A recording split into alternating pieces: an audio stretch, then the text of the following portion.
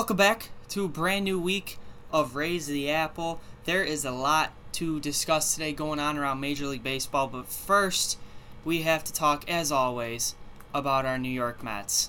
They fell below 500 as we all knew. They're trying to get back up to 500, and they just can't seem to get over that hump again. They're 72 and 73 on the year, 5.5 back in the division. However, the wild card very quickly has become a reasonable target for this team. Now, I'm pulling up the standings now just to double check. The Padres and the Reds, who have been duking it out for the second wild card spot, with the Dodgers holding a very comfortable lead for the top spot, they have been struggling of late. The Reds have now moved into a half-game lead over the Padres for that second wild card spot. So right now, we're looking at San Diego and the Cardinals, who the Mets are playing this right now, half game back of the second spot. 2.5 games back, you have the Phillies. 3.5 back, you have the Mets. And then 9 games back, you have the Rockies, and then so on. So the Mets are within 3.5 games of a playoff spot. All you need is to get in. But when you look at their home road splits, they're 43 and 29 at home, 29 and 44 on the road. So it's on the road they've been struggling. They finished the year on the road in Atlanta. They have a nice home stretch coming up here. This is the time to capitalize it. We talked about this is the tough part of their schedule, the last tough part, because they just had the Yankees this past weekend. They have the Cardinals now, and I believe it's the Brewers are next. Yep, they're in Milwaukee to face off with the Brewers. Oh, they also have the Red Sox and Phillies in there too. So they're finish out this homestand against the Phillies. Then they head to Boston to take on the Red Sox. Then they're in Milwaukee. Then they're back home for I believe is the final homestand of the year with the Marlins, and then they head to Atlanta. So capitalizing on these home games, winning series on the road. That's what we need. That's what the Mets need, is to win on the road, win series. I believe the series with Boston is 2 games, so a split, obviously, at the minimum, can't afford to get swept. They have 3 games with the Brewers, need to win 2 out of 3. That will be tough, not going to lie, against the Brewers. The Brewers are a great team. I think, personally, the Brewers are a sleeper team to win the National League pennant this year. Obviously, everyone's going to be looking at the Giants and Dodgers. I think the Brewers are the biggest threat to the Giants and Dodgers in terms of winning the NL pennant. So that will be a tough series for the Mets. They're certainly capable of winning 2 out of 3 against the Brewers. The Brewers have that nasty 1-2-3 punch of Corbin Burnes, Brandon Woodruff, and Freddie Peralta. The Mets also have a good group coming in. They have, Stroman, Taijuan Walker. Rich Hill didn't do so great. It was okay, actually, last night. Carlos Carrasco, Tyler McGill has been good.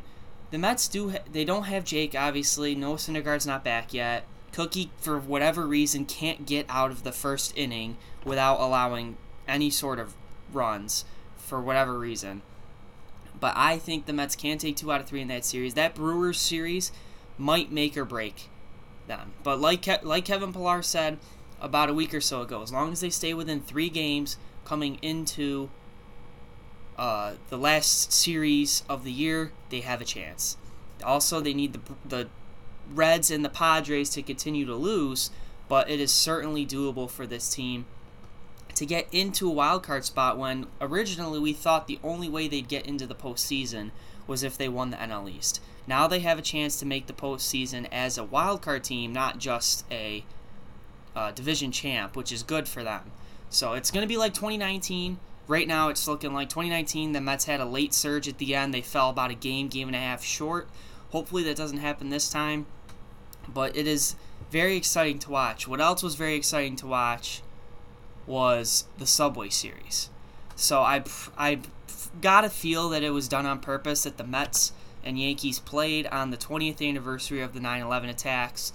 They played at Citi Field If for those of you who don't know, so when teams play at home, they typically have their nickname on the jersey. So when the Mets are at home, it says Mets on their jersey. When they're on the road, it says the city name, so New York. Or if it's the Phillies, when they're home, their home jerseys say Phillies, their away jerseys say Philadelphia. That's typically how it works. What they did for the Subway Series, the Yankees obviously on the road, there said New York.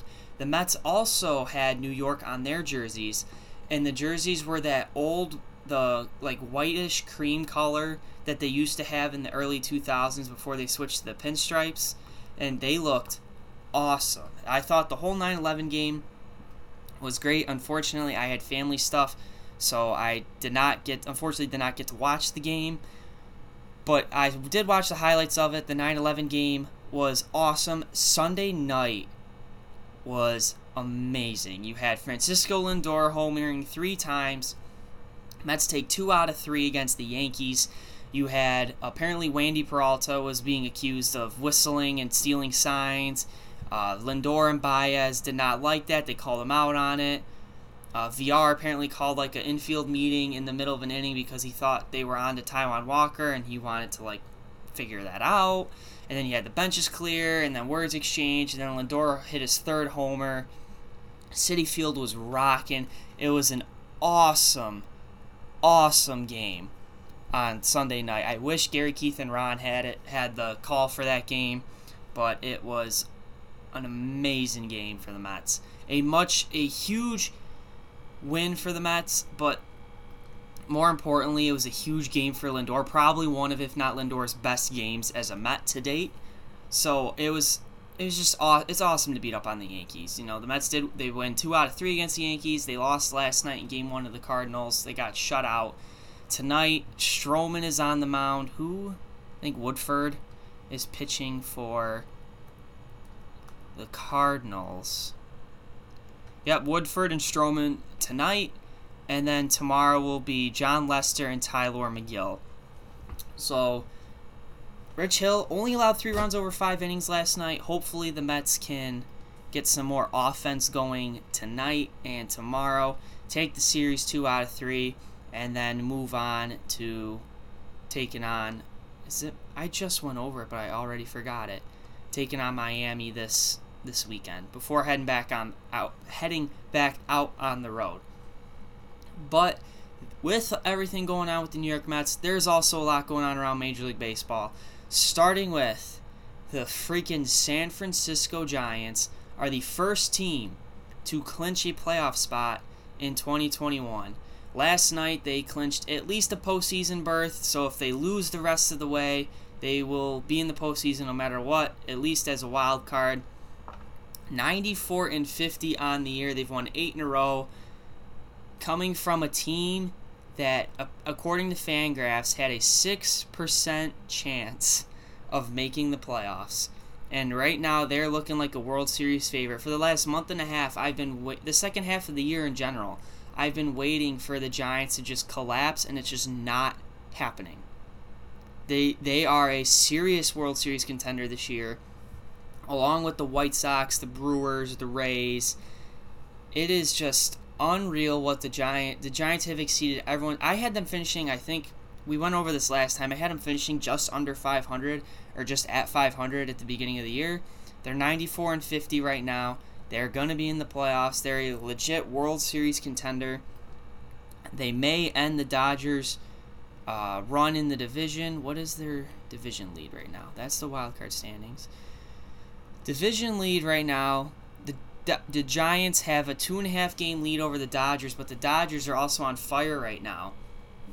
So those two may come down to the stretch in terms of winning the division. So the division's still up for grabs. The Dodgers are still hot on their tail, but the Giants, first team to grab a postseason spot. Unreal the season that they have had. They definitely have to be one of.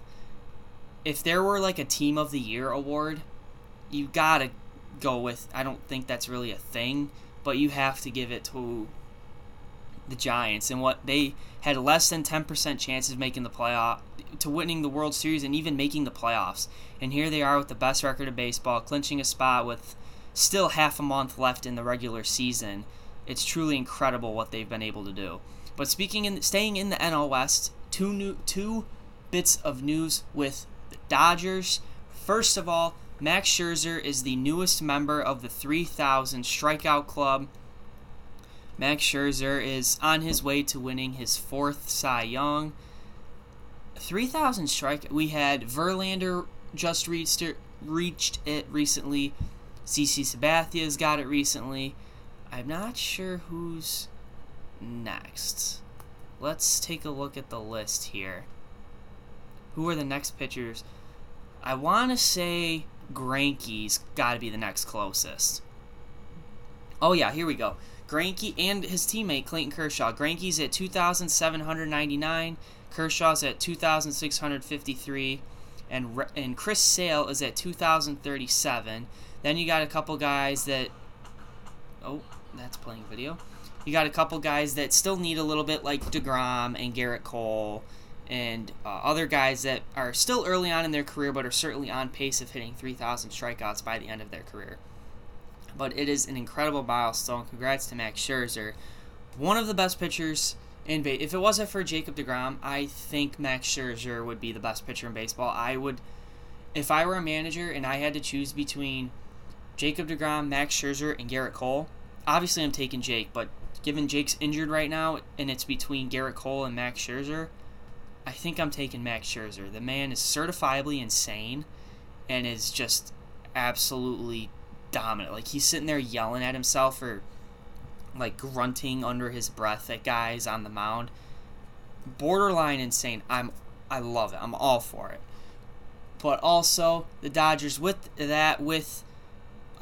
being hot on the Giants' tail, Max Scherzer reaching 3,000 strikeouts. They did receive bad news. Bad news for some, good news for others. It depends where you feel on the situation, where you fall. Trevor Bauer is out for the year. The league and the players' union agreed that they kept extending the administrative leave. At this point, they have decided to extend that through the rest of the regular season and including the postseason. So Trevor Bauer is done for the year. That does not mean at all there was anything that came up in the investigation that's going to prove him to be guilty. None of that has gone on. There's no advancements in the case itself. It's simply just they're not going to keep extending him anymore. They're just going to say, all right, you're done for the year. I'm surprised we haven't heard from Bauer yet, like have him say something on social media, but it's kind of probably smart on his part that he hasn't. But you can expect when the season's over, this will start to heat up a lot and probably be one of the most talked about things during the offseason. Not so much the free agency, with Baez and Story and Corey Seager and other guys on the Mets like Conforto and Syndergaard and Stroman. It's going to be about Bauer. That Bauer situation will be the headline of the offseason. I feel very confident in saying that, no matter what side you fall on it, that will be the biggest story of the offseason, how all of that plays out, what the Dodgers do with him, what he does with the league, all that kind of stuff. So, what else is going on around? I have my list here. I'm just checking off. We have two other bits of news. First of all, the Brewers. Brewers threw a combined no-hitter the other day. Corbin Burns went 8. And then Josh Hader came in for the 9th. The reason I bring it up, I can't be the only one that absolutely hates combined no-hitters. I can't be the only one. Combined no-hitters are so annoying. I hate them. I don't know why. Just a combined no-hitter doesn't have the same effect to me that a regular no-hitter does. I wish Corbin Burns came out for the 9th. I did not see what his pitch count was, but I wish he finished the 9th. I understand, I'm sure there's a lot that played into that decision. But if I were a pitcher, if I had a no-hitter, a perfect game going through 8, I don't care what my pitch count is at. I want to go out there and finish it. I want to know what you guys think. Do you like combined no-hitters? Do you think they're dumb, or do you understand them or enjoy them? I don't like them. I know some people say they were okay with Corbin Burnes not finishing the game because you have to save him. At this point, the Brewers have the NL Central on lock, so you have to start thinking about the postseason, and Corbin Burnes is probably going to be your game 1 or 2 starter, with Brandon Woodruff being the other for the other game. But I just don't like. I do not like combined no-hitters. I have no idea what it is about them I do not like. I don't like them. Don't like them at all. But the last thing for today is Vlad Jr. is going for the Triple Crown, and he will get it. Mark it right now. Vlad Jr. will win the Triple Crown. No hitter has won the Triple Crown since Miggy won it back in 2013. Right now, Vlad Jr. is second in batting average. He trails. He's at 318. Starling Marte leading the way with 322 average. In home runs, he took the lead last night with number 45, overtaking Shohei Ohtani. Shohei Ohtani may be a lock for the AL MVP, but Vlad Jr. is on pace to be a lock for. Why is this not loading now? Okay. Vlad Jr. is on lock right now to win the Triple Crown. He's leading in RBIs right now. My internet just gave out, so I do not know what. Oh, there we go. He's currently leading in RBIs. Oh, gotta love technology, don't you? Actually, no, he's not. He's tied for third in RBIs with 103 with Rafael Devers. Salvador Perez has 105. Jose Abreu has 107. He certainly has a little bit to go to get up there to win the Triple Crown. But given how hot the Blue Jays are and how freaking stacked that offense is, I have no doubt that he can get put in a position to win a Triple Crown. If it comes down to the last game of the year, and I can totally see him like a walk-off home run that sends the Blue Jays to the playoffs that also wins Vladdy the Triple Crown. That would be the most awesome thing ever. But I think Vlad Jr. certainly can win the Triple Crown. I've been saying it since the beginning of the year. He slowed down. It was hard to keep up with Ohtani when Ohtani went on his initial home run tear, but I certainly can see Vladdy getting the job done and winning the Triple Crown. He and the Blue Jays are just absolutely on fire right now, and certainly that Triple Crown is in the conversation. Last year, Shane Bieber won the Triple Crown for pitching, which means he led in wins, ERA, and strikeouts. Obviously, with a shortened season last year, people like to discredit that. I think that's ridiculous, especially with the pace that Shane Bieber was on. But I would love to see Vlad Jr. win a Triple Crown, especially this year. I think that'd just be awesome. What does it help him in the MVP race? It actually might, because Ohtani has slowed down just a little bit, but Ohtani also can pitch, so I think that also plays into it.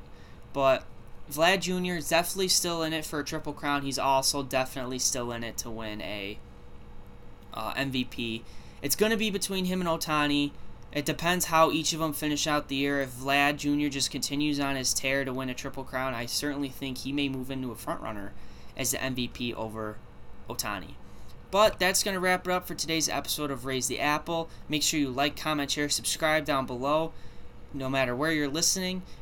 On the road to 100 subscribers. Once we hit 100 subscribers, we will be doing a giveaway. You have to be a subscriber to win the giveaway. So make sure you hit that subscribe button down below. Make sure you follow us on Twitter at RTA_pod. Hopefully Stroman can get the boys back on track tonight, back to 500, and then get the series win tomorrow with Tyler McGill. A lot to be excited about. Getting down to the nitty-gritty of the regular season. Hopefully the Mets, they're still alive, so hopefully they can get down and clinch a playoff spot. We will make sure you subscribe again as always. We hope you enjoyed it, and we will see you next time. Let's go Mets.